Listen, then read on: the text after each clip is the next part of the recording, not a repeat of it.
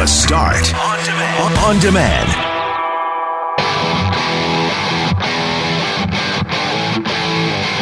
Hey, McNabb is back from Mexico, just in time to talk about a pipeline protest happening in Winnipeg today, which once again raises the question, are these traffic-disrupting protests an effective way to get people to listen to the message? We'll talk to Brent Bellamy about transit expansion beyond the perimeter and rail yard relocation. How are the two connected? And I had a bit of a Grampa Simpson moment over the weekend. I picture that headline from The Simpsons, "Old Man Yells at Cloud," when a young couple in their 20s got on the elevator with their laundry on the 11th floor and went down to the 10th. Couldn't take the stairs? Is that lazy, or should I just shut up? I'm Brett Megarry, alongside Greg Mackling and Loren McNabb. We are Mackling, Megarry, and McNabb, and this is the Monday, February 10th podcast for The Start. Mackling, Megarry, and McNabb, back Bonjour. from Mexico. I guess I should say buenos dias. Is that right? I don't know. I think so. Yeah? I only learned so many things. I ate a lot. Yeah? Invited Hola a is lot. good enough, I think. Hola. Yeah. Hola. Hola. All-inclusive? It was all inclusive, yeah. Was it a buffet style? Well, they could do the a la cartes. They have the buffet. We went off resort a couple times to eat. So, yeah, no, really great week. I lost my voice, it sounds like. I don't know why. You just noticed that? Well, it sounds different in my headphones. I'm I like, asked you if you were I don't- sick earlier. Oh, and you no, said, I'm not "Oh, sick. okay." Not sick. I did see a few people on the flight wearing some of those masks, which had our kids questioning what was going on. And I said, well, sure. you know what? Maybe they have their own immune issues, and so maybe they're worried about what they might catch as opposed to spreading things. But no, super relaxing time. Glad to be back. Glad it's not minus 40. Yet. Yeah, On its way. It's gonna cool off. It is snowing right now, so careful driving out there. And if there's anything we need to know about in terms of road conditions, let us know at 204-780-6868. Did you have any drinks while in a pool, like sitting in the pool? Of course. That's Yeah? the whole point. Good. Oh, yeah. No, to the point where by day 5, you're like, what do you mean the bar's not open yet? Like, I'm already in the pool. And I see there's a pool bar. And then they point to the sign. I'm like, yeah, I can read the sign. What time did it open? 11. And what time was it? I don't know, like 10, like around 10:50 on day 5. And you start to think to yourself, why is my hand empty? Yeah, it gets to that point. Right? And then and then by the end, you're like, we need to wrap this up because this is not healthy for anyone. But yeah, the whole point is even the kids are like, they have kid drinks that are fun to order and like slushy type drinks, and everybody wants to roll up. The only thing that's hard about the pool bar is that never mind, I'm not going to say it. Are you really talking about the hardships of the pool bar It's not even right something I now? should admit Is to. this where you want to Yes, go? this is where I am in life. But I'll leave it. I might not even say it off air. I can't believe the pool bar doesn't open until 11 a.m. You would be like How that too. dare they? Listen, when you get starting to use about, you get used to things. Then It's. I think it's pretty funny how quickly you become accustomed or even entitled to certain entitled things. is the right word. I also started having, like I just said to you guys, I gained like 8 pounds in a week because you're not used to having all that food around you. And of course, you're not having a drink normally at 11 a.m. every day of the week. And I started also having a second lunch. Okay. Second lunch you're is like a hobbit. It's the best one, the second lunch. Like, you would never have bacon every single day, but it's there. So that becomes your breakfast. And then you get hungry and you have lunch. And then it's like 2:33 and you're like, is anybody thinking like second lunch? Like there's a buffet right there. Good I like for it. you. I like it. Oh, so unhealthy. Yeah, the one time I went to Mexico, I was 28 and I went to Mazatlan, and I think I put on 10 pounds. Yeah. I lost 20 pounds, I think in 3 months to go to Mexico, right. only to put 10 That's back right. in a week. So I've been going to the gym regularly because you're like, okay, well, you'll be wearing bathing suits and stuff. And I lost all this weight, or at least was fitter heading into it. And then I stepped on the scale this morning. I was like, oh, that's a pound a day. It's sort of like a savings account. You save up. Is it? Save up for your trip, and then you cash in some of your chips. And, well, you were net up 10 pounds. Yeah. And McNabb, you still look great, so it's all good. It's so Plus, funny. you actually got a little bit of color. And also, it's so awful on the way home how sad the trip is compared to going down. Like, everyone's in a great mood going down, and the airline's offering, like, mimosas, and everybody's having a drink, and the kids are in a great mood, and then on the way home, just misery. Yeah. Like just mad. Yeah, I remember when we got back from Mexico, seeing the stream of people getting ready to go down to Mexico it was just, And you're the I want sad to be people there. in the hotel, like dragging your bag through the lobby, just like it's over. But you know what? We were blessed to go. It was a great time. Awesome. Good to have you back. Good to have you back indeed. Just in time for something going on with bus rapid transit, Greg. What did you spot over the weekend? Well, it sounds as though there's a possibility, if I could hedge my bets anymore, that BRT is being built or has been built to the University of Manitoba, that segregated, dedicated bus transit way may not be the future of transit in our city after all. A report is suggesting that perhaps any future extension of, quote, rapid transit may end up being on existing streets. Yeah, rapid transit as we know it, at least the fast bus, which I love to call it, is so that they build a dedicated route. So that one to the U of M has been $1 billion or $250 million. About 400 million. Yeah, so $500 million almost. Yeah. So to build that transit way it's a dedicated route, so no cars can go on it. So in theory, it should be faster. And if you look at the document for the next phase, like what will they build the next route on? It looks like they're talking just existing routes. You know, there used to be the talk that they might take the rail line from the Forks north, and that would be your north corridor. They might use Nairn to go east-west, but they would build an additional line. Now, if you look at the maps, it's like we're just going to create a service.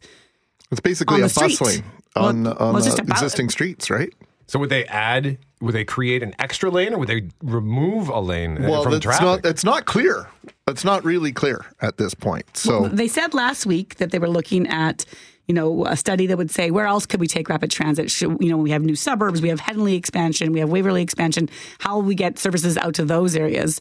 And what would that look like? And then when you go digging into some of the documents, you see, well, what would any of it look like a couple of years from now? It looks like it's no longer a BRT or even an RT. It's just a T. Just more bus. Just a transit. And there are also conversations about expanding service to Stonewall, to Selkirk, to other bedroom communities around Greater Winnipeg. So we're going to have a couple different conversations about that. Is that even worth discussing? What are the motivations behind investigating such a thing? I have a sense that it has to do with appealing to the provincial government for more funding for transit. The idea of taking transit service beyond the perimeter highway. We'll get some expert opinion later on this morning. And I have to quickly ask you this, Greg, because as I sit down here, there's notes from CJOB Sports Sunday with Cam Poitras, and he's got XFL thoughts here. And as I read it, he says, "Well, I watched the XFL yesterday afternoon. I was fully prepared to hate it. Believe me." What did you think? Did you watch any of it? Yeah, I watched a little bit. It wasn't horrible. I like football, period. So it was kind of neat. And some of the innovations, one in particular, when there is a play that's challenged on the field, they actually have a camera in the booth with the replay official, and you can hear him sort of contemplating which way he's going to go. And that's kind of a neat thing. Some of the clock rules are very similar to the CFL. They've got a weird kickoff rule, though, where nobody can move. The kicker kicks the ball. No one can move until the player receiving the ball actually catches it. Oh. And then everyone can move. That's fun. It's kind of bizarre. Yeah. So what I saw of it looked good. And even listening to the commentator saying, I am really surprised to see how much good football I've seen here today. So that's funny. Like, where even the commentator went in completely skeptical. Sure. Because the first iteration of the XFL was an unmitigated disaster. But that was No the question. whole problem with it, is that you actually had talented players on the field, but it was so gimmicky that there was Right. no way to see any of that talent, because you were lost in, like, why is this happening, or why did they change the rules so dramatically that I can't possibly figure out why this would be. So are they just frozen on the field, like in like basically a starter's suspended position? animation, just Until waiting the guy catches the till ball. the guy catches the ball, and they line up not as you would typically imagine. The coverage team sort of moves forward with the kicker launches the ball, and then everybody runs down the field. They actually line up, I think it's about 30 yards ahead of the kicker. And the kicking team and the receiving team are 10 yards apart like they would be normally. They're just much further down the field. It's really wild. Right now, I said to myself, guys, that I wasn't going to stay up and watch the entire Oscars broadcast. I was at my dad's yesterday watching Pebble Beach, watching Winnipeg-born Nick Taylor win at Pebble Beach. And he said, "You going to watch the Oscars?" And I said, "Nah, I'll probably go to bed at like 8:30. But then something happened. It was actually entertaining, because I say this every year. Oscars are boring. The Oscars suck. But this year was fun. What switch did they flip for you? Well, I'll tell you that in a moment, and you're actually going to hear some of that, in fact, in this recap from ET Canada's Sangeeta Patel. And the Oscar goes to Parasite. History was made with South Korean film Parasite taking home 4 awards, including the night's biggest, Best Picture, becoming the first foreign language film to take home the award. I feel like a very opportune moment in history is happening right now. After sweeping award season, Brad Pitt won his first acting Oscar for Best Supporting Actor for his role in Once Upon a Time in Hollywood. Once upon a time in Hollywood. Ain't that the truth? This is for my kids who color everything I do. I adore you. With his 4th nomination, Joaquin Phoenix won his first Oscar for Best Actor for Joker, giving another powerful speech and ending with words from his late brother, River Phoenix. When he was 17, my brother wrote this lyric. He said, "Run to the rescue with love and peace will follow." Winning her 2nd Oscar and first in the Best Actress category was Renee Zellweger with her captivating performance as Judy Garland in Judy. I am so grateful. Thank you so much, everybody. And on the eve of her birthday, Laura Dern won her first Oscar for Best Supporting Actress for her role in Marriage Story. Thank you all for this gift. This is the best birthday present ever. I love you. I love my friends. You lift me up every day. Thank you. And 17 years after not showing up to accept his Oscar for Lose Yourself, Eminem taken to the stage for a surprise performance. You better lose yourself in the music. The moment you want it, you better let it go. One shot, this your chance to blow. This opportunity comes once in a lifetime. Of course, watch ET Canada for all your Oscar highlights and head over to etcanada.com for all the red carpet fashion hits and misses. That is Sangeeta Patel. Not sure what happened when I first tried to say it. Sangeeta Patel. Yeah. It's early. It's a Monday morning. She's going to join us tomorrow morning, by the way, at 9:06 because she got to visit Survivor Island. Winners at War starts Wednesday on Global. Can't wait for that. So the first thing, and this is the thing that really made me go, wow, the Oscars are fun this year, was that Eminem performance. It was a huge surprise to see Eminem come out. And I think what was super fun was watching how everyone was reacting. Loren, you were commenting on the memes of seeing all the people kind of awkwardly bobbing their heads in the audience. We were all just doing it now when you played Patel's piece. We both had our heads going back and forth like it's a rap, but, you know, kind of mom dance. Yeah, and it was, so I think everyone was surprised to see him. He just recently released an album, Music to Be Murdered By, that came out, I think, on January 17th. Although there was one hilarious moment where the camera panned to Martin Scorsese during his performance, just as he looked like he was falling asleep. I saw that. Yeah. Another music reference that I loved came from Lin-Manuel Miranda. Oh, this is great. And first, apologies for the audio quality. This is just from me recording it on my phone. We'd be crazy to miss out on highlighting those songs that have been attached to movies and that have forever impacted our collective memory. Moon River, Rainbow Connection, Danger Zone, TURTLE Power by Partners in Crime. Turtle Power from the 1990 film Teenage Mutant Ninja Turtles. Just listen to this. Power. I guess we know without question Lin-Manuel Miranda is a child of the 90s. Yeah. I can't believe, first of all, that it's been 30 years. Oh, you know, I'm going to send you, I have to find it, but they've done so many incarnations of Teenage Mutant Ninja Turtles, and then the newer one had a song that we had to listen to like 1,000 times with the kids. God. And then I got really into it, and I was like, I should make like a choreographed dance routine with the kids to Really? the song. Oh, yeah. I'm going to get that too. Like Ross and Monica when they do the routine. Yeah, the routine. Immediate flood of memories from that. I still have that on cassette somewhere, I think. But he's right in that context when he talks about the power of music and movies together. That just made it kind of it was a funny sort of throwaway moment, but not really. And as for that Best Picture win, Parasite, I mean, he did it right here with us, Greg. You betcha Couch he did. Potatoes co-host Jeff Braun, he boldly predicted that Parasite would win. even though 1917 was the heavy favorite. So way to go, Jeff. He's going to join us at 7:45.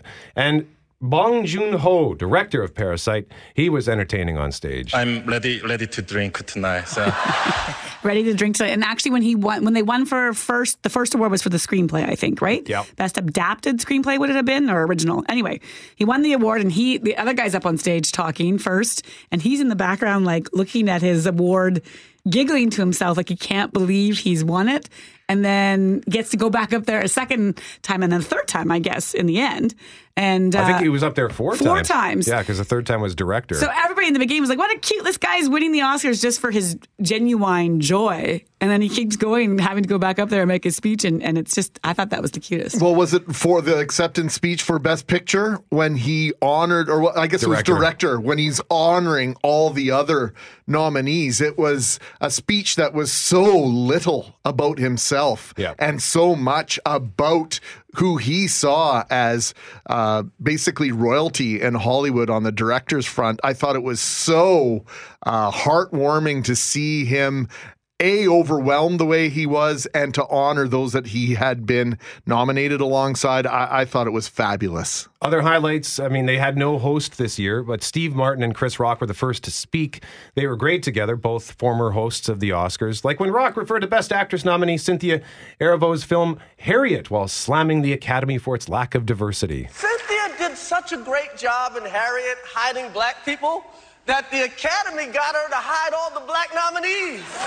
Yeah, I thought the Oscars did a good job of highlighting diversity throughout the show after the fact that there were so few diverse nominees. There was that mid-broadcast rap from actor Utkarsh Ambudkar, which I thought was really clever, the way he came up with that kind of...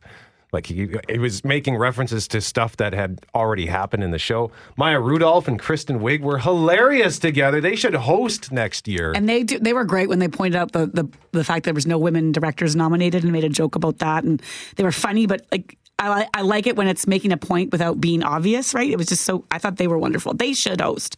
Well, Natalie Portman's statement with her wardrobe was maybe the most subtle and most powerful, as she had embroidered along the seam of her overcoat that went over her dress the names of the women that were not nominated for Best Director. I thought that was very subtle, very classy way to go about a protest, if you like. Yeah, Greta Gerwig got hosed on that, not getting nominated. Julia Louis-Dreyfus and Will Ferrell were hilarious. I think that's one of the reasons why I enjoyed it so much, because there was actually good comedy. Normally it's like fake and boring and annoying, but everybody did a good job. Even James Corden and Rebel Wilson, when they came out in their cat costumes and they took a shot at the movie Cats, which they were in. That's great. Yeah. Which, of course, was panned everywhere, right? So it was just the first Oscars in years where I enjoyed it all the way through. They didn't take themselves too seriously. Normally it's got this air of self-importance. Like, give me a break, guys. You're just making movies. Let's just have some fun. And they did. So cool to see Parasite win. I think I'll watch that tonight on demand. So you actually hadn't seen that yet? No, I haven't. Jeff's seen it, I think, twice at least. So again, he'll join us at 7:45. What did you think of Joaquin Phoenix and his speech? I thought, well, it was a bit better than his Golden Globe speech. Was kind of rambly. His politics were interesting, but I thought the way that he signed off at the end, paying tribute to his late brother River Phoenix, was touching. So yeah, and he referred to himself as, I've been a scoundrel in the past, and I'm thankful for the fact that you've given me a chance to redeem myself. And, second chances. Yeah, and I think that was a powerful message too, that we can all take something away from. Second chances are all right.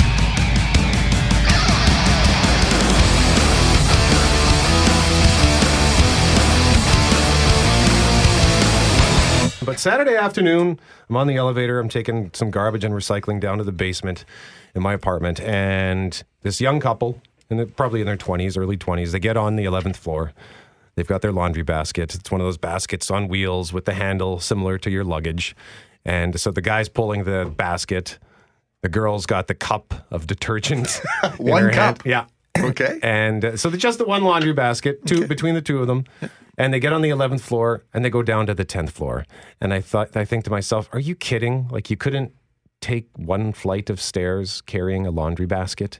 And it just struck me as so lazy that a couple of able-bodied youngsters got to take the elevator down. I was just irritated by the laziness. Now, when you posted this on social media, I was on your side until you filled me in on one important detail. Okay. And that's the fact that the basket was on wheels. What does that have to do with anything? Well, it's on wheels. That's what it's designed to do. It's designed to roll. It's convenience. Very convenient. It's still just carry it great engineering. I'm just saying that Now- I think that they were using it the way it's intended to be used. Did you see them both walk? Yes. Like, so nobody had a sprained ankle or something like that would prevent a stare? And again, there were two of them. So if one of them is injured, the other one can still take the stairs. True. I say it's convenience. Like for me, all of my lamps in my apartment are all on smart plugs. Yeah. So I don't have to get off my couch. Oh my God. Boom. And you just conveniently need the lights to come on and off at the exact same time every day? Or? You got to pick the mood lighting, man. Got to pick the mood lighting. But in that case, so that's one thing. You're sitting there, that's convenient. But what is the situation where you have to go from your apartment, walk to your elevator, wait for the elevator to come, take it one floor down, get to the laundry room? Yeah. It's easily less convenient than taking the stairs. I always had a 3-floor rule when I was in that situation. It was like, I can do the stairs faster up and down for 3 floors than the elevator will even get there. So I'd always do that. Oh, last time I lived in an apartment, the elevator was horribly slow. So I would always just take the stairs all the time because I just was like, I have no time to stand here and wait for 10 minutes for the elevator to show up. So I'd always take the stairs. Yeah, somebody responded to me on Twitter saying, why didn't you take the stairs? And I said, well, I had 5 garbage bags and a pizza box and a bin full of recycling. So down 17 flights of stairs, maybe not so much. Oh, but come there on, have been times where I have taken the stairs because I'm standing there waiting for like 5 minutes for the elevator, thinking, okay, it's not coming, so I guess I'm hoofing it down the stairs. But I think it was an example of how lazy we can be. And it drives me nuts. Well, I got a good one. Where I get my haircut is like 2 blocks away. And I got my haircut yesterday, and none of you noticed, but whatever, that's a different issue. Anyways, I noticed. Good, buddy. And I always make sure that I have got some other errand that must be run, so I don't have to walk to the barbershop. I can drive to the barbershop. So you can justify driving. Yeah. And I was like, oh, there's one thing I need at the grocery store. I'll go buy that, then I'll get my haircut, then I'll go home. I need my car. Because otherwise you would feel bad. Otherwise I didn't walk. Yeah, exactly. Especially on nice days like yesterday. Any other examples of laziness that you see out in the wilderness? Well, I sometimes think that people at the grocery store, when it comes to buying, grabbing the cart and then going to get their things, like, why do you need, because the carts are in the way and they annoy me too when you see someone with 2 things in front of you in line and they have this giant cart and you're like, why on earth could you not just grab the Cheese Whiz and the crackers and walk to the, but then you think on the opposite end, I often don't get the cart and then I'm that idiot like holding 6 glass jars and like trying to like navigate my way to the till. That's because you were too lazy to go and get one of those baskets. What about people who just leave the cart wherever in the parking lot? There that it is. drives That's me crazy, the worst. especially when they leave it right beside my car. It's like the wind's going to blow it. It's going to hit my car. Yeah. Well, it's lazy and it's a complete lack of courtesy, right? Like it takes 5 seconds to take the cart and put it in wherever they've got them scattered throughout the parking lot, actual spots where you can put the cart.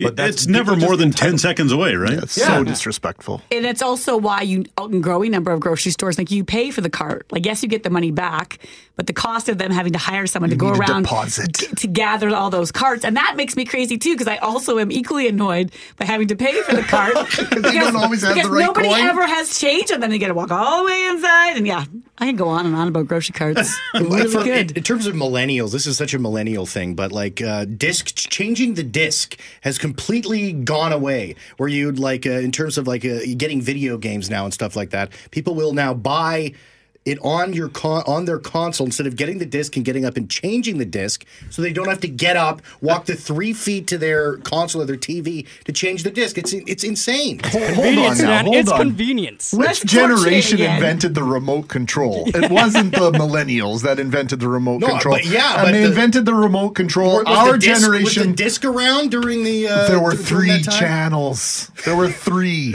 channels. The Siri of it all adds another level to it, because I'll be laying on the couch yelling at my phone, what time is it? Because I don't want to turn my neck to look at a clock. Hey Siri, what time is it? Yeah. Let us know what you lazy, think. man. 204-780-6868. Is it lazy? They took the elevator one floor when they could have taken the stairs. Oh, I saw that at the gym the other day, going to a class. And then I met the person at the top floor, and they got off the elevator to go. I was like, you're at the gym. you couldn't take the stairs to the class? I was very confused. Very confused. I should have called them out. Right now, we have tickets to give away for James Taylor and his all-star band, the Coast to Coast Canadian Tour, with special guest Bonnie Raitt and her band, Bell MTS Place, April 21st. And we are getting calls now at 204-780-6868. So we've got James on the line looking to win tickets to see James. Good morning to you, James. Good morning. So here's your question, okay? Yeah. A parent is 30% more likely to do this on a Monday than any other day of the week. What is it? Get out of the house and get to work as soon as they can. I don't care if that's the right answer or not. That's good. That's a great answer. I love that guess, James, but that is not the answer. 67% of the people in this room agree with you, James. Let's try Jeff. Hey, Jeff, how are you? I would say take his kids to school. No, that's not the answer. Good guess, though. Good guess.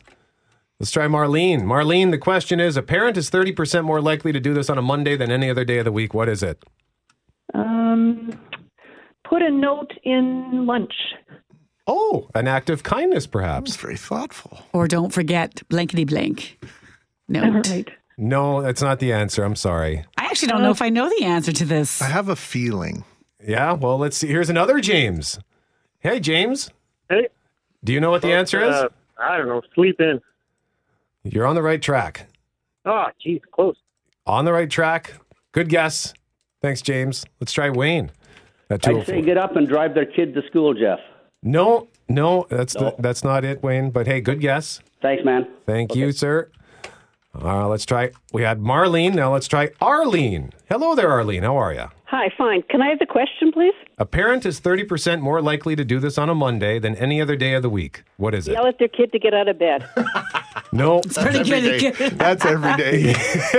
Yeah, that was my dad's life for about 7 years, junior high and high school. Let's try Dennis. Is it Dennis or Denis?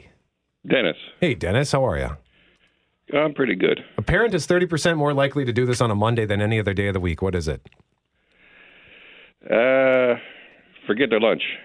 No. Ooh. No. That's a good thought. That is a good one, though. I usually forget, as later on in the week, I forget to bring stuff. Later on? Yeah. I was thinking early in the week, you're out of the routine. I could see that. Let's try, good logic. Let's try Carol. Hi, Carol. Hi. Do you know the answer? How about miss work? No.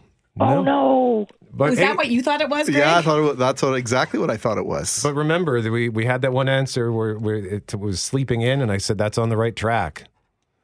Dawn, do you know the answer? Stay home. What, stay home? Yes. No. Afraid not. Sorry, buddy. Is it somewhere? Oh, I'm not going to say anything. Okay. Let's try. Let's try Peter. Peter, do you know the answer? Peter knows it. Yeah, dream not to go to work. No, that's not the answer, but I love it. I love it. Again, the question is, a parent is 30% more likely to do this on a Monday than any other day of the week. I thought this might be easy, but wow. Let's see if Tom knows the answer. Hey, Tom, do you know what it is? Hit the snooze button. Oh, we're getting closer. We're getting closer. Does Mark have it on the text message? Hang on a second here. Let's see. I got to scroll down to the text. Nope. No. Really? He said be late, but that's not it. That's not it. Okay, so it is on the right track if you sleep in. Yeah, it's on the subject of... Well, anyway, that's about as far as I can go with that hint. Is it morning cuddles? No. And I meant... Is it brush your teeth? Oh, Loren meant something else. Oh, my God. Yeah. Hey, Laird, do you know the answer? Go back to sleep. No, not quite. We're getting close, but... Are you being a stickler, Brett? No, I'm not. No, it's because it's a specific Very answer. specific. Yeah. Mike, do you know the answer? skip breakfast? Skip breakfast, no. Okay, the hint is it has to do with sleep. Okay, if that wasn't clear, it has to do with sleep. And Monday, a parent is 30% more likely to do this on a Monday than any other day of the week. Let's try Pam. Hi, Pam. Hi. Is it let the kids sleep in? No, it has to do with the parents sleeping. But hey, good guess. We had Fran and we lost Fran. Let's try Sandra. Sandra, do you know the answer? Take a sick day. No. I thought she had it based on the way she started that phrase. There's another hint. She said, take a sick day. Shelley, do you know the answer? Is it be late for work? No, I'm sorry, Shelley. Good guesses, everybody. We're getting there. Marlene. Hi. Is it get up with one alarm, like no snoozing? Wow. Like eager to just take on that world. Yes. No. Is this happening in your life? This doesn't happen in people's lives on Mondays? No. Sherry, do you know the answer? Did it call in late? No, I'm sorry. Okay, let's give the hint one more. The hint again was that it has to do with sleep. Yeah, it has to do with sleep. The word take. Yeah. Do you think you know what it is? I think I do. Okay, well, let's see if Wayne knows. Wayne, do you know the answer? Take a nap. Take a nap, yes! That is the answer. Congratulations, That Wayne. was exhausting. Yeah. I'm exhausted. I'm going to need a nap after this contest. Perfect contest. Wayne, congratulations, buddy. Did you know it? Did you Google it? No, I didn't. Attaboy. Are you going to take a nap today? I definitely will.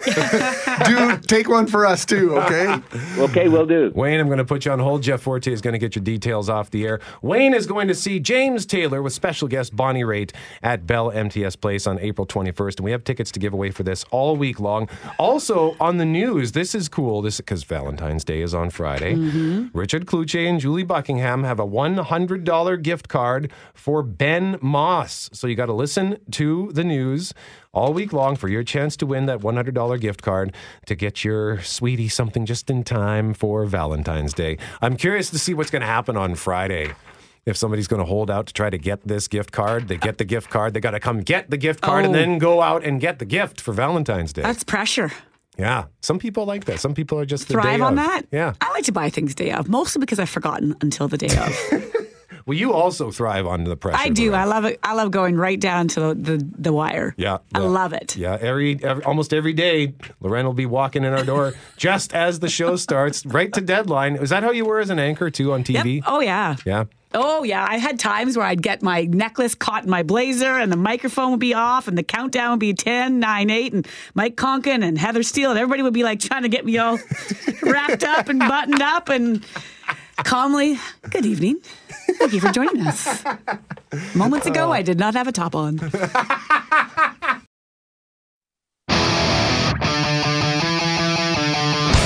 Mackling, Megarry, and McNabb back from Mexico. Thank you so much for joining us this morning on 680 CJOB. Right now, we have to tell you about something that is happening this afternoon in downtown Winnipeg. Yeah, we have community members from across Winnipeg kind of joining together in a peaceful, what they're calling a peaceful mass action in solidarity with Wet'suwet'en, hereditary chiefs and peoples. This, of course, is related to the pipeline that's underway or construction underway in BC, and all sorts of different groups coming together today to protest their thoughts about what's going up there. As part of that protest this afternoon at Portage Place, where crowds will gather and move to disrupt traffic, there has also been an ongoing protest outside, or inside rather, local MP Dan Vandal's office. Emily Amos is part of both and joins us now. I want to start with that. Emily, tell us about what's been going on at that office. You've been basically doing a sit-in or a lie-in? Hi. We've been doing a sit-in since last Tuesday.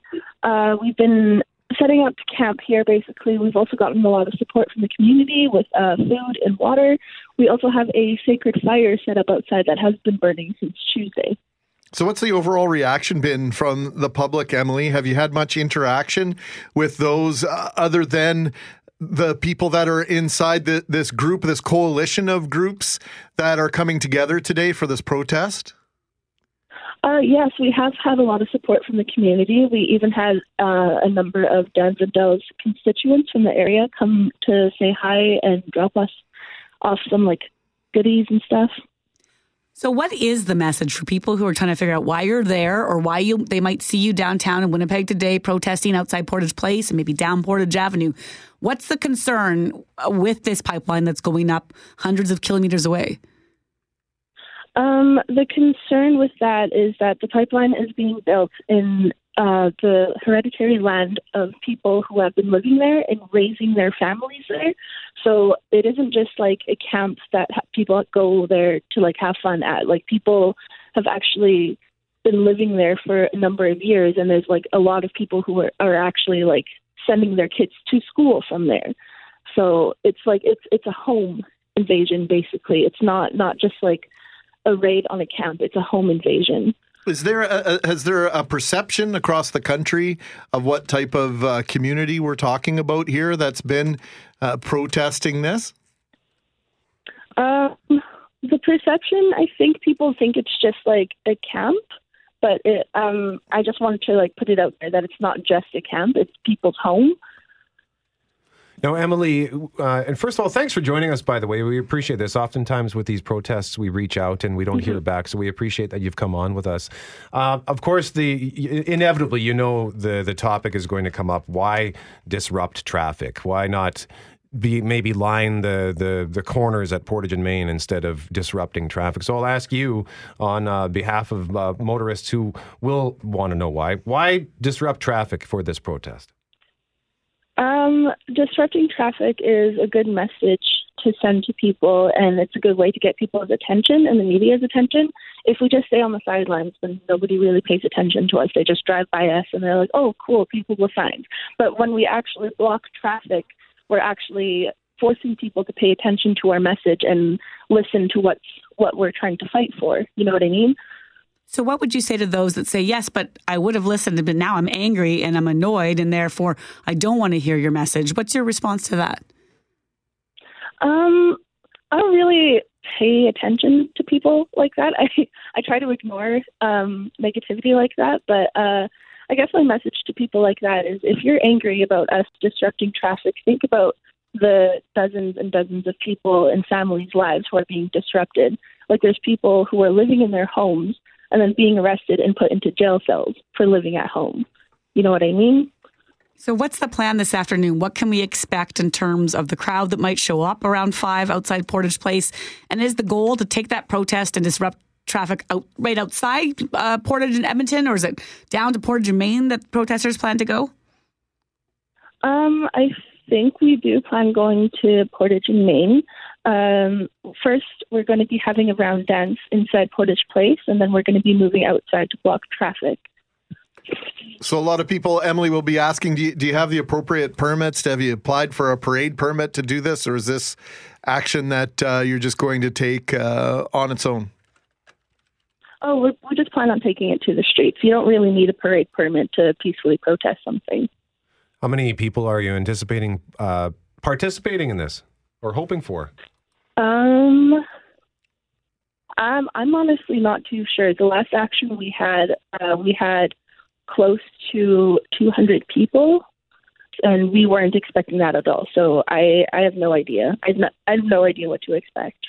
All right. Emily Amos joining us live on 680 CJOB. Emily, thank you very much for your time. We appreciate it.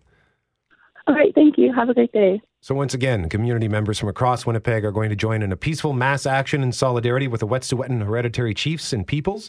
At 5 p.m., crowds will gather at Portage Place and move to disrupt traffic in an act of peaceful, powerful solidarity. She makes a good point. I mean, I'm always the one who is on team traffic, so to speak, when these protests. Why disrupt traffic? And she said, if you're angry about this, then think about this. Is an inconvenience to your drive really a big deal in the big picture? Well, I think the other side of that argument, or to add to it, is you're not paying attention to what we're saying now anyway.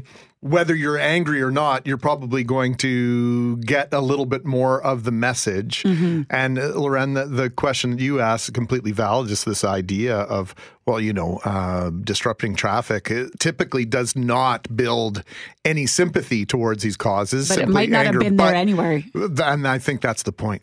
That this is one of several peaceful or powerful protest, whatever you want to call it, taking place across North America. I think there's 100 different locations as part of this day of action. And we've seen them before. It's not necessarily that they'll block the road or a rail line for minutes or hours. Often it's 30 seconds. They walk in, walk out, just sort of to make you notice that they're there. But they can, because they come at a time of day, the traffic is so busy, even just throwing 5 to 10 people on a busy intersection like Portage and Main can really slow things down. So if you're traveling at 5 p.m. today through the downtown, like it or not, expect delays. Hey, I got an email here from Sleal. I love getting emails from Sleal because he's always so angry. And this is about the protest that we told you about. There's going to be that peaceful protest downtown starting at Portage Place at 5 p.m. and then they're going to head out into traffic. And Sleal says, the big picture is that the majority of people support the pipeline projects. The big picture is that all the elected councils of the reserves are in support of the pipeline. The big picture is that the duty of consultation doesn't grant the right of veto. The big picture is that the right to protest does not include the right to blockade and hold people's lives hostage.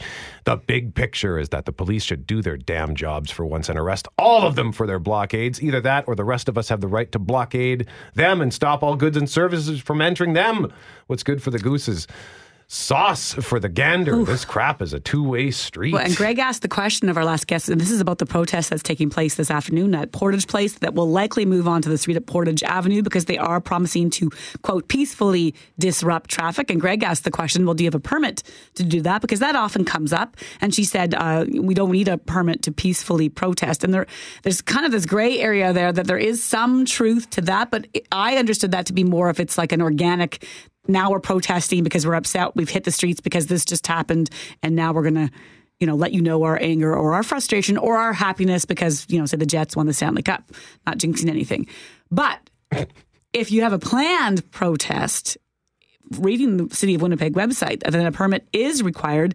And depending if you call it a protest or a parade, it's not supposed to happen during either rush hour period, which is 7 to 9 a.m. or 3:30 to 5:30. And this one's starting at about 5 p.m. So, there is that line that everybody seems to be dancing. Now, if you're the police, though, moving in on a protest and starting to arrest people, it never ends well. That just is a recipe for disaster. When's the last time we saw that in Canada? It's been some time. Well, there was one in Ontario, I remember, that led to an inquest. And the only reason why I sort of was like the moment that ended police moving in, because the OPP moved in on this protest, and it was also an Indigenous protest, and it ended up with a man being shot dead. And therefore that sort of changed all the rules as to how you respond and with what level of artillery or response or violence and all the rest. And so as a result, I do think you can think of Oka too. Like there's been protests that have not ended well for either side. And I put that in quotes, police or whoever's protesting. And so it's you want them to move in. Well, at what cost? Well, one of our listeners asking, why do you give these people, the time of day and airtime? One is to let you know that your drive home may be severely disrupted if you use Portage Avenue as a means of getting home or getting to where you need to go at that time of day. Two, if I at some point in my life or you at some point in your life feel as though you're not being heard, whether anybody agrees with you or not, that if you had enough people together that wanted to support you and protest and have your voice heard in a similar fashion, that I'd be allowed to do so. Yes, I would anger you. Yes, I would probably feel the wrath of motorists continuously and for time much longer than the protest. And third, sometimes it's to present the fact that some of these protesters don't necessarily know completely why they're protesting. There's a multi-pronged reasons for allowing people to express why they're doing what they're doing. Well, I'll tell you this, at around 5 o'clock, if they get 100 to 200 people, which they are expecting, if they do move onto the street, this station will be inundated with texts and emails and phone calls. What the heck's going on on Portage Avenue? So at the very least, here's your PSA. That's right. This is happening. You don't want to be disrupted by it? Find a different route home. Leave earlier. Jason texting us at 204-780-6868 saying, man, these protesters just don't get it. I've been part of several large protests in my time, and the first thing we would always aim to do was to relate to the people we were trying... hang on, sorry, but just... We're getting more texts and it's scrolled up, is to relate to the people we were trying to get behind a cause. I'm ready to protest Traffic blockers, this stuff's getting so out of hand. The anger is based on the idea that you, as traffic blockers, are stealing our time we would be spending with family, etc. Perhaps blocking traffic on the way into work might be a more productive approach than it is company/corporate time that is being stolen, not Joe's six-pack that you need behind your cause. Let us know, 204-780-6868. I can get behind that. There's your built-in excuse. Well, you heard about the protest. But then your boss is like, you work in Transcona and you live in Transcona. What did the Port of Jamaica protest have to do with you being late? Oh, I was taking the scenic route. I had to run an errand in the morning. I wanted to go get coffee at my favorite coffee shop in West Portage. So you work in Brandon. I was thinking about moving to St. James. I wanted a timeout if it was a good idea or not. Over the weekend, several stories about the future of transit and what the system may look like once the review of the transit system is completed and released. We're making the rounds. Yeah, on Friday, word that part of the study includes a look at the possibility of expanding bus service to communities outside the perimeter highway. Joining us to discuss this and other topics, Brent Bellamy, creative director and architect at Number 10. He contributes weekly for the Winnipeg Free Press and he's chair of Centre Venture. Good morning, Brent. Good morning. So why don't we just jump to my conspiracy theory here.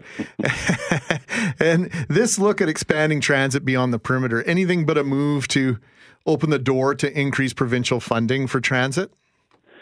You know, I had that exact same thought. And I actually had several people, coincidentally, text me or tweet me asking that exact question. And to me, that's a really disappointing thing to hear because what it says to me is that there's become this idea that the provincial government is for Manitobans who don't live in Winnipeg and that we need to include bedroom communities to make Winnipeg transit a priority. You know, that's tremendously disappointing. The province's city building priorities are almost as important as the City of Winnipeg, the City Hall's priorities because, you know, the city's budget is $1 billion, just over $1 billion. The province's budget is $17 billion. We need their money to do things in the city. And, you know, Winnipeg is 60% of the population of Manitoba lives in Winnipeg. You know, if we have priorities, we shouldn't need to bring in satellite communities to make it happen. You know, you mentioned just the idea that the money discrepancies that are happening between the city and the province, but money is the issue when it comes to creating a better transit service. And so I'm on the school of thought that why would we look at it expanding it beyond Winnipeg when so many people say it's not good in Winnipeg to begin with? And so when you look at that idea, is it worth exploring if money wasn't an option? Yeah, I don't think I'm speaking out of turn when I say that transit is struggling to keep its head above water. Winnipeg is actually the only city in Canada where transit ridership is lower than it was in the 1990s. Most cities are growing their transit investment exponentially, and we're actually, you know, the province is actually cutting funding to Winnipeg Transit. And we're talking about what are the least impact cuts we can make instead of growing, what are the best opportunities for growing our transit system. And, you know, that's impacting services. The numbers came out, 50% of rush hour buses are late. There's a record number of pass-bys where, you know, buses are so full they don't even stop. And if anyone is paying attention, the draconian cuts that they are presenting at the city budget process was, you know, really frightening. They're looking at cutting routes and reducing the number of buses on the roads. And, you know, I think we should definitely be focusing on fixing that before we look at creating new markets for the public transit. Yeah, Brent, as somebody who used to take the bus all the time before I had a car, I would like to take the bus more often, but the odd time that I do, and it's only been twice in the last 3 months, but both times the bus was 10 minutes late. And to me, that's just, I might as well just get a cab. Yeah, it's absolutely true. And, you know, we need to be focusing on providing better service for the places that are going to use it. If we look at the use of transit, it's quite obvious that as the further you get away from the center of the city, the less transit is desirable to use. And that's, you know, longer distances, reduced frequencies. So I think if we're looking at, you know, just comparing a place like Sage Creek, 5% of people go to work on the bus. Where in St. Boniface, it's like 21, 22%.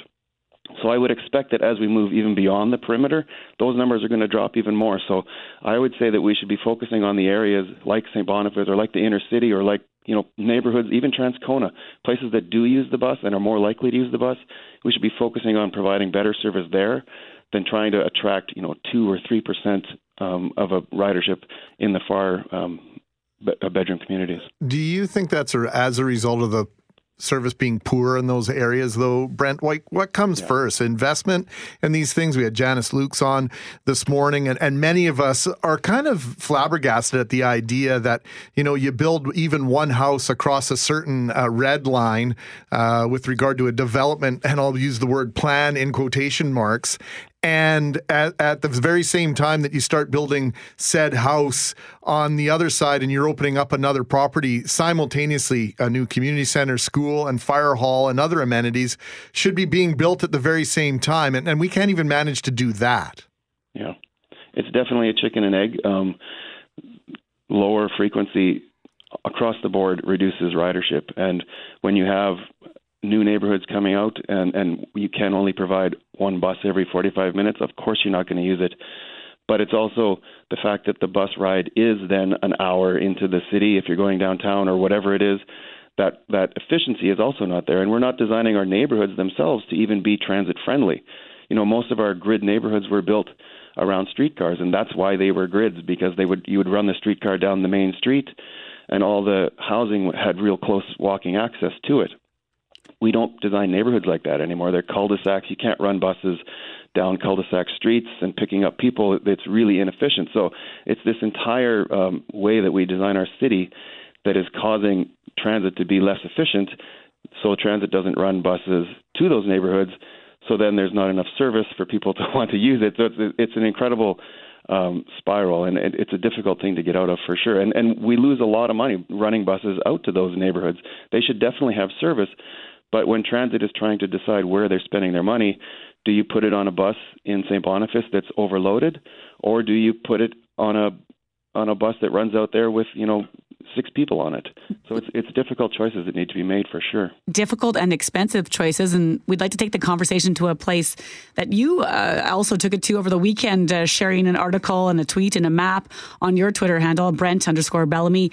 Anyone should give you a follow if you kind of want to have a thought-provoking conversation, or I'm sure sometimes people don't agree with you either, Brent, but the idea the idea that you put out was just about the idea of rail relocation, which has people groan or roll their heads or say we can't afford this. But there is a link between the real estate taken up by rail yards in our city and a connection to transit in our transit system, is there not? Yeah, it's absolutely true. I made a map, actually, because I was just curious how much of Winnipeg is used by rail, and it's staggering. We kind of don't put it in our minds. You drive over the Arlington Bridge and you look down and you see how big it is, but that's not. There's several rail yards in the city, and there are several rail lines crisscrossing the city. And when you actually see it, it's a huge amount of real estate in our city is devoted to one heavy industry, and we have no plan whatsoever for it. And I think if it was any other type land use, we would be discussing how can we better use this. Like, do the rail yards really need to be that big? What are the operations today? What are the opportunities for growing the city inwards? We just talked about transit out in Waverly West. Imagine if Waverly West was 5 minutes from downtown, in the CP rail yards. Imagine the transit service we could have there. The opportunities are really staggering once you think about it. And I looked at some studies in other places. We don't even have a study to see what the opportunities are. The conversation is based completely on conjecture. People were tweeting me, it's going to cost trillions of dollars to do this. And so we just don't even think about it. But if you look at studies in other cities, it actually isn't that expensive. And for the most part, the tax gain that comes back and the quality of life that comes back actually makes it profitable in the end. Definitely, in 30 years. But it actually does become something worth looking at in other cities. So I think we should be looking at it the same. Well, I think we should remind ourselves, not only was the Forks once upon a rail yard, but so was the Outlet Mall, where the Outlet Mall is now in Tuxedo. There didn't seem to be any problem in negotiating a move of the resources at that transmodal facility 20 years ago and moving that to Transcona. I agree with you so much on the idea of we don't know how much this idea would cost, and versus cost, the value of the potential investment and what the return might be is something that is completely unknown. That's the thing. I just want to have a discussion with facts. Good decisions are based on good information. So let's have good information. When such a huge amount of our city is taken up by this one industry, let's talk about what the opportunities are. I don't think that train companies love running at half speed, quarter speed for 40 kilometers through the middle of a city. If you ask them today, what would be the best place, if we're starting from zero, what would be the best place for you to locate your operations? I don't think they're going to say 5 minutes from downtown of a major city with rail lines crisscrossing every single residential neighborhood in that city. They would probably say on the edges of a city or further out and running rail lines where they don't have to slow down for traffic. Speed is money in their business.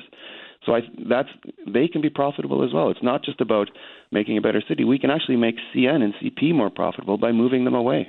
Well, and before we let you go, just the BRT question and the assumption or presumption, perhaps, that segregated transitways aren't in the future. We might only see one of those on the Southwest Transit corridor. This idea now that with rail yard relocation might come the opportunity to create either light rail opportunities or other segregated busways. What do you think is more important, Brent, the idea of a BRT or a higher frequency transit service running on regular surface streets? Yeah, I've always been a big booster of rapid transit. I think a good transit system, a healthy transit system, if you look at other cities, it's a combination of everything. It's bringing people in from the suburbs on rapid transit. It's high-frequency transit in the inner city. But like we were saying earlier, we're kind of being forced to make a choice here. And I do think until there's a real commitment, and eventually there will be a real commitment to transit because it's happening in every other city, I think maybe we are better served at focusing on higher frequency. But I really want to make sure that we don't just get neither. If we're going to not do rapid transit, then we need to put that money into building higher frequency transit. We can't just forget it and not do either of them. And we haven't even gotten around to talking about oil pipelines rolling through every corner of our city. We'll save that for next time. That's true. All right. Thanks very much. Brent Bellamy is creative director and architect at Number 10. He contributes weekly for the Free Press, and he is chair of Center Venture, joining us live on 680 CJOB. Hey, thanks for listening to the Start Podcast. We are available on Apple Podcast, Google Podcast, wherever you find your favorite podcasts. Subscribe now and never miss an episode. And if you like what you hear, rate the show, tell us what you think, and hey, even tell a friend about the podcast. Be sure to follow us on Twitter and Instagram. Greg is at GMACWPG, that's GMACK WPG. I am at Brett Megarry, BRETTMEGARRY. And Loren on Twitter is at McNabb on Global and on Instagram at McNabb on CJOB. Talk soon.